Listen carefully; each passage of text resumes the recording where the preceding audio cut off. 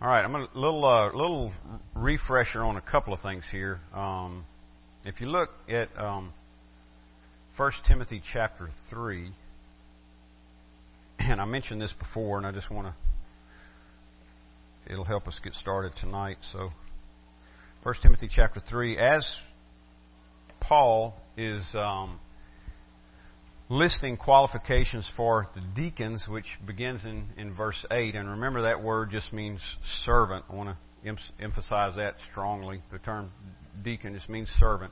Very common word in the New Testament. A lot of times it's translated minister or something like that, or serve. But here it's actually transliterated here in verse 8. Chapter 3, 1 Timothy 3, verse 8. In other words, they didn't really translate it. They just brought it right over into English. The Greek word, diakonos, deacon. So, Paul first, in verses 1 through 7, lays out qualifications for elder. And then in verses 8 through, 13, lays out qualifications for a deacon, which again we went through. So I wanted to touch on tonight, talk a little bit about women's ministry. So the reason I'm coming back here again is just a little bit of recap. Remember when we discussed this, as far as elders, which is synonymous, by the way, with pastors. You see the terms elders, pastors, overseer, all the same thing. Bishop, all the same thing. As far as elders, it is exclusively men, right? Exclusively men. There's no idea of women pastors in the New Testament. Limited to men. Deacons, that is more in question, and I'm saying it that way purposely because we talked just a little bit about this before, because there are definitely women servants. We're going to show you that. But the question is, did they have an official role in the local church, like we would think of as is outlined here for the men? That's where there's question. In other words, were there deacons and deaconesses, and different people, and I mean. Different people answer that differently. And when I say that, I mean different, solid, inerrantist, Bible-believing, truth-loving, God-loving Christians, committed to truth, committed to living out biblical obedience, answer that differently, because it is not totally clear in the Scripture. I think there is some room for disagreement on this issue, unlike the case with elders and pastors and so forth. Elders, pastors, overseers. All right, so let me show you here one reason I say that. I'll start by reading through the qualifications again for deacon in verse 8. Deacons likewise must be dignified, not double-tongued, not addicted to much wine, not greedy for dishonest gain. They must hold the mystery of the faith with a clear conscience. And let them also be tested first. Then let them serve as deacons if they prove themselves blameless. Their wives likewise must be dignified, not slanderers, but sober-minded, faithful in all things. Let deacons each be the husband of one wife, managing their children and their own households well. For those who serve well as deacons gain a good understanding for themselves and also great confidence in the faith that is in Christ Jesus. So there are the qualifications for deacon. Now, here's the question regarding women. In verse 11, Paul says, their wives must likewise be dignified, not slanderers, but sober-minded, faithful in all things. Okay, the term wives there is the common Greek word for woman, gune. It's where we get our terms like gynecology comes from this word, gune. But it can be translated women correctly so, or it can be translated wives correctly so. And the way you have to determine it is by context.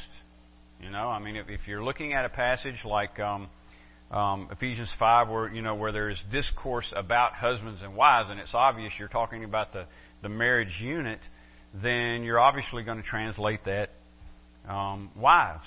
But when you're in a passage like this, it's not crystal clear. Now, I was reading from the English Standard Version, and it does translate it. The translators of the English Standard Version translate it wives. I think the King James also translate it wives. So the translators of the King James translate it wives.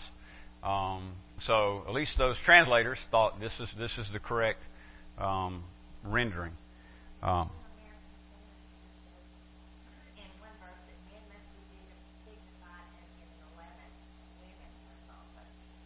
There you go. Right.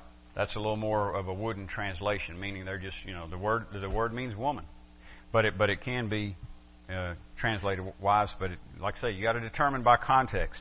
But here, that's a little more difficult figuring out. Should this be translated women or should it be translated wives? So here are the that presents us with a couple of options. All right, one is that essentially in verses 8 through 10, Paul is talking about men, deacons, and then he shifts in verse 11 to talking about, real briefly obviously, about women, deaconesses, and then back to men in verse 12. Possibility. Or, like the ESV translates it here and the King James translates it here, if he's talking about men all the way through in terms of being deacons, he doesn't even have in his head, the idea of women being deacons. He's just talking about qualifications for men being deacons. Then you get to verse 11. If that's the case, then you get to verse 11. Wives would be the correct rendering. So he's talking about the wives of the deacons. In other words, this is still, if that's the case, this is still one of the qualifications for a male deacon. Their wives must be dignified, not slanderers, but sober-minded, faithful in all things. Right? So you would have to put verse 11 in the category of this is one more qualification for a male deacon, for a man. His wife must be have godly character also, in order for him to serve as a deacon. Here's one of the things that kind of throws a kink in it for me, taking that route. Why doesn't he say that about the elders? Why doesn't he say that their wives, that is the wives of the elders, must be dignified, not slanderous, but sober-minded, faithful in all things? He doesn't say that about the elders. And so, that's not one of the qualifications for elders, which just to me would seem odd if he's talking about wives in verse 11. You see what I'm saying? In other words, why would he require the deacons' wives to be godly and not the elders' wives to be godly? that's just a question mark for me there on that. If that's the correct way to look at it. On the other hand, if he means in verse 11 deaconesses, then that would make sense because you don't have elderesses. He's already ruled that out. They're not women elders, not women pastors. In other words, Paul doesn't. The Holy Spirit doesn't allow that. So there would be no need to put that in verses 1 through 7 when he's talking about elders. But if there are women deacons, deaconesses, then it'd make perfect sense to have it here. That I'm just kind of imagine Paul's thinking. I'm laying out the criteria for deacon, and by the way, the women deacons also. I mean them too. They must also be dignified, not slanderers, sober-minded, faithful in all things. All right. Now, on the other hand, let's go back. Going back to like what Sheila was saying, going back to that view, one of the things that makes it really tough is that verse 12 follows verse 11. And verse 12 says, "Let deacons each be the husband of one wife." So you can't have, at least in Paul's day, you couldn't have a woman be the husband of one wife. Now, I know they're trying to do that in our day, but in Paul's day, you couldn't do that. Sure.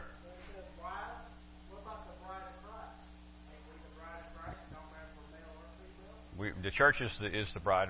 The Revelation 21, 22, refers to the church as the bride. The church is the bride of Christ. And true, in that sense, in terms of salvation, justification, sanctification, I mean, there is no male or female. In other words, we all come to Christ the same way, by grace through faith. But in terms of roles in the local church, ministry, there is a distinction. So, for example, Paul says, I don't allow a woman to teach or usurp authority over men. So, there is a distinction in the local church. Just like there is a distinction in the family. If Jordan is 13 and she's in subjection to me as her father, but she's a Christian. I mean, she came to Christ a couple years ago, and she's growing as a Christian. So in terms of salvation, she's just as saved as I am. She's not a second-class Christian because she's only 13. And even if she, it doesn't matter if she's male or female. In terms of salvation, we're on equal footing. But in our family, we're not. She obeys me, not the other way around. See, Paul says that children are to be in subjection to their parents, not parents to their children. So there's roles, proper roles to fulfill in family life and in church life. But yeah, in terms of salvation, Paul says in Galatians, there's no bond or free, there's no male or female, Jew or Gentile. We're all one in Christ. All one in Christ. Somebody else has something? Thought I saw.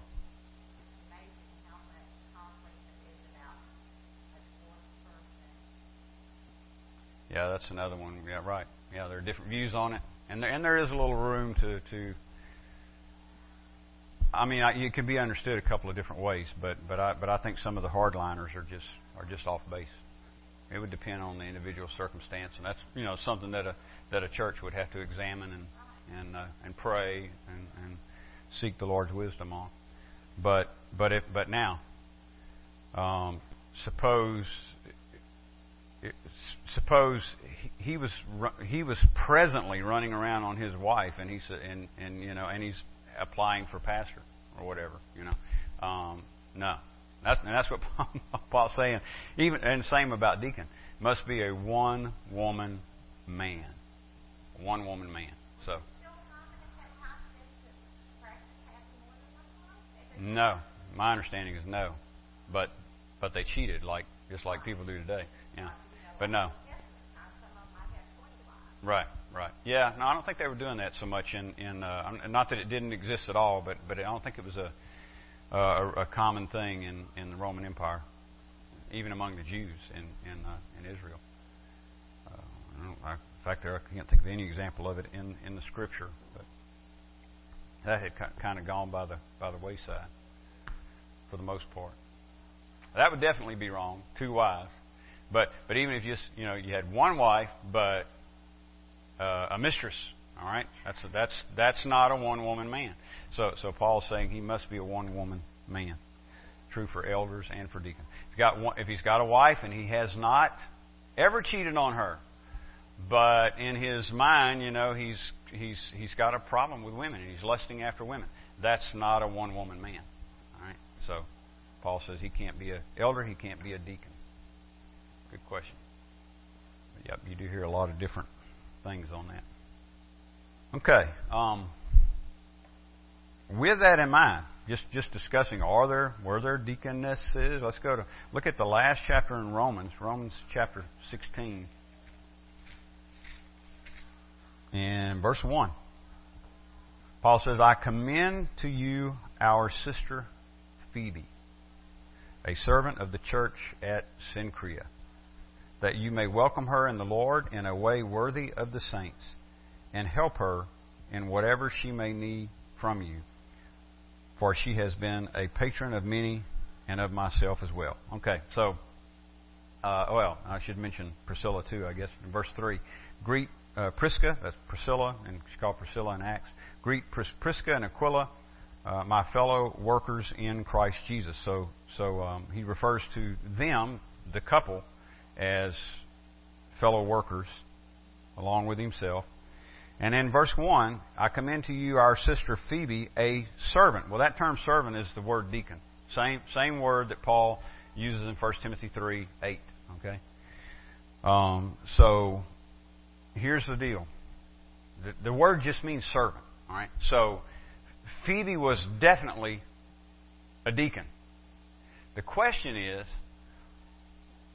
was she a deacon in the sense of she was just a servant. She just loved to serve people, and she had a servant's heart, and that was her gifting, and that's what she did. That's who Phoebe was. She was she just had a servant's heart.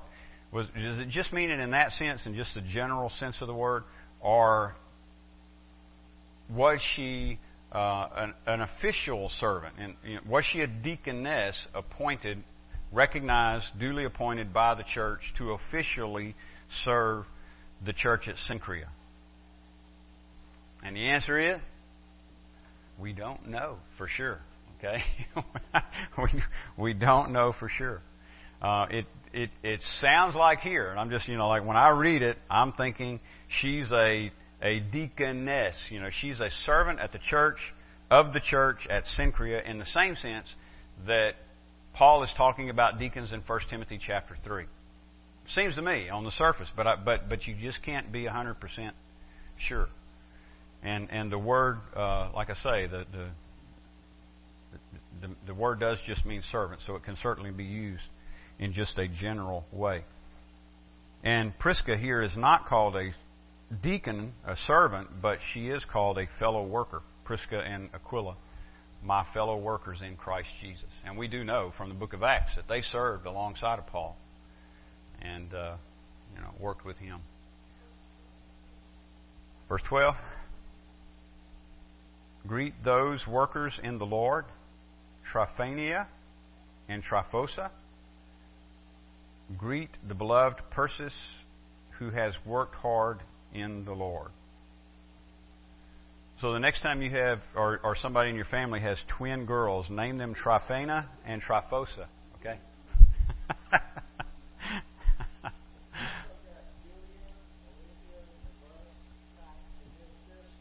Amen.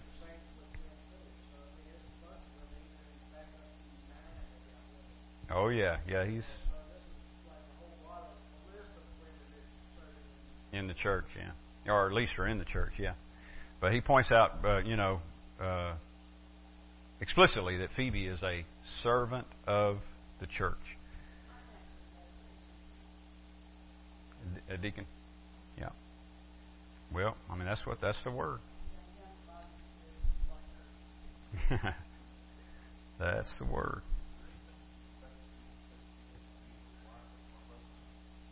Yeah, well, that's another thing, yeah, that you got to think about. He didn't, so that's another thing. It looks like, okay, if he did mean that there are women deacons, why would he not say that? Why would he not say, okay, now the deaconess must be the wife of one husband? Well, I think that's true either way. That's true of both. Or if it's only men, that's true of men. In other words, it's not required that elders or deacons be married, but it was assumed because most of them were, just like today. So he's just saying, it's kind of like saying we're assuming they're going to be married, and so they got to be a one-woman man. But no, it's not required. That would have ruled Paul out. He'd have been disqualified in Jesus. So, but yeah, that's another thing you got to think about with the women, because he doesn't.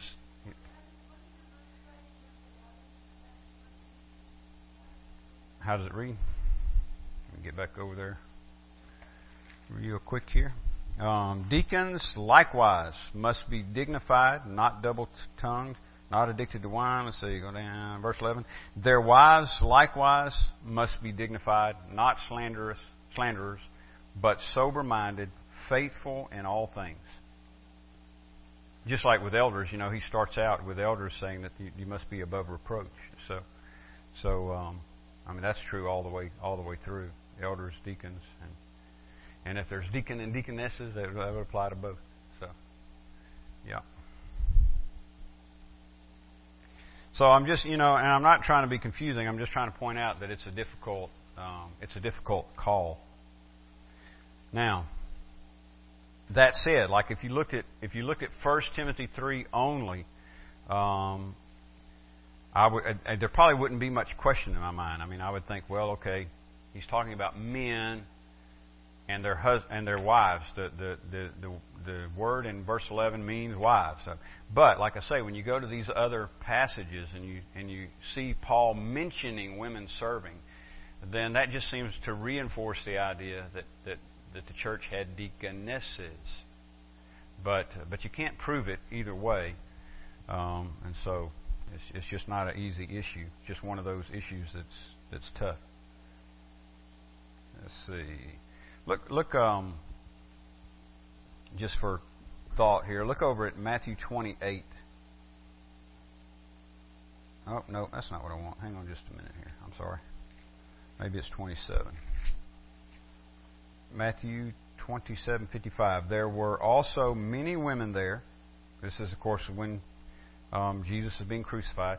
There were also many women there looking on from a distance who had followed Jesus from Galilee, ministering to him. That's our word there. Ministering to him, among whom were Mary Magdalene and Mary, the mother of James and Joseph, and the mother of the sons of Zebedee. Now, I'm not suggesting Jesus had official deacons or deaconesses in his earthly ministry, but I'm just saying that they were serving Jesus, and that's made clear here. So, and how? If you just had to guess, and to some degree we do have to, but how would they be serving Jesus? They were going with him, ministering to Jesus. What does that mean?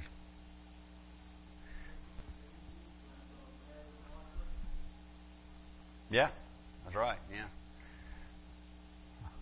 So it's interesting, isn't it? And they followed him. And by the way, they never. This is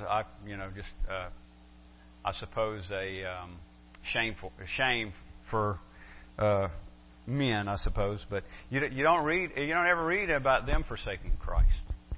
They're there right through crucifixion and right back after the Sabbath is over to embalm the body. They never the rest of the disciples dispersed. The men dispersed. And Peter denied Christ. Judas denied Christ. And of course, it was all for Judas. But Peter repents. But they all of the men dispersed and essentially denied Christ. All of them essentially did what Peter did. They just didn't do it verbally, I don't guess. But they scattered. John, I think, followed him initially to the tribunal, part of the tribunal, but they scattered. But the women seemed to remain faithful all the way through. All right, now you see there where it says they're with him and they're serving him. Look over at Luke chapter 8, in verse 1. Luke 8:1. Soon afterward, he went on through cities and villages, proclaiming and bringing the good news of the kingdom of God. So this is during Jesus' ministry. And the 12 were with him. 12 apostles, of course. Look at verse 2.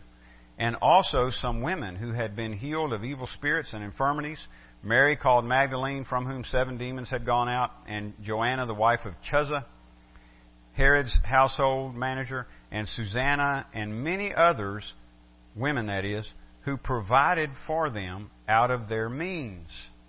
So, and some manuscripts, by the way, say provided for him. I don't know, some of you may have that in your translation. Who provided for him out of their means. So here, Luke sheds a little bit more light and says these women were traveling with Jesus, providing for him, or for them, the disciples, out of their means. But again, you can ask, well, what exactly does that mean? Well, probably maybe money for one thing, monetary funds, but also like what Sheila was saying a while ago, just helping and using their means to enable him to be occupied with ministering the word, doing what it says he was doing here, which is proclaiming and bringing the good news of the kingdom of God. So they, by providing for them out of their means, enable him to do that. So here they're providing for Jesus out of the means, and like the brother said, one good example of that is Martha cooking, serving food. Unfortunately, getting upset because Mary wasn't helping, but still, she was serving. She was doing a good thing. She just wasn't doing as good a thing as Mary was. Mary has chosen that good thing, Jesus said, which shall not be taken from her. So, but still, she was serving. All right, so just some things to think about, and we're not gonna have time to go through these, but I'm gonna pass them out, and you may want to take them and look at them. All this is a list of opportunities for ministry for women, and of course there are going to be a lot of things on here that aren't going to. That aren't going to apply. Huh? Oh. So I was going to read through it, but just if you want to look at it, take it, and you might. One thing I was going to do that I haven't done yet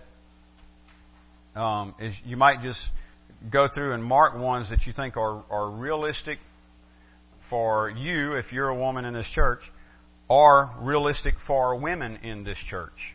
You might think, well, yeah, this is something that a need that exists out there that we might possibly address or whatever. But I took this from a book called "What's the Difference" by John Piper, and this was actually a list he had provided for his church, and he just put it in the book, hoping that it would help others think through some opportunities. And so I just thought I'd share it. But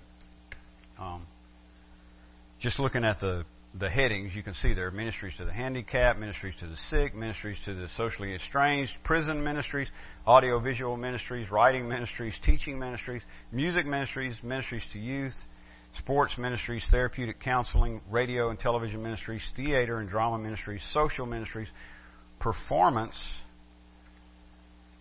evangelistic ministries, pastoral care assistants, prayer ministries, missions, support ministries, and then the last two, vitally important, the awesome significance of motherhood, and then making a home as a full-time wife. All right, any other thoughts on any of that? Hopefully everybody's not thoroughly confused as to whether there should or shouldn't be, or were or was deacons or deaconesses rather in the church. I like to say my intention is not to confuse the issue, but it's just a difficult issue. So I just want to be honest on that. And I think and one reason for pointing that out is because I think this is one of those issues where there is no room for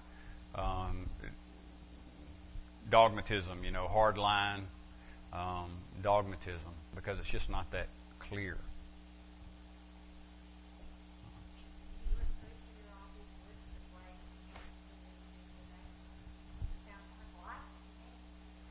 Well, ministry, yeah, and it should be. Ministry should be what we do. But there are things like, for example,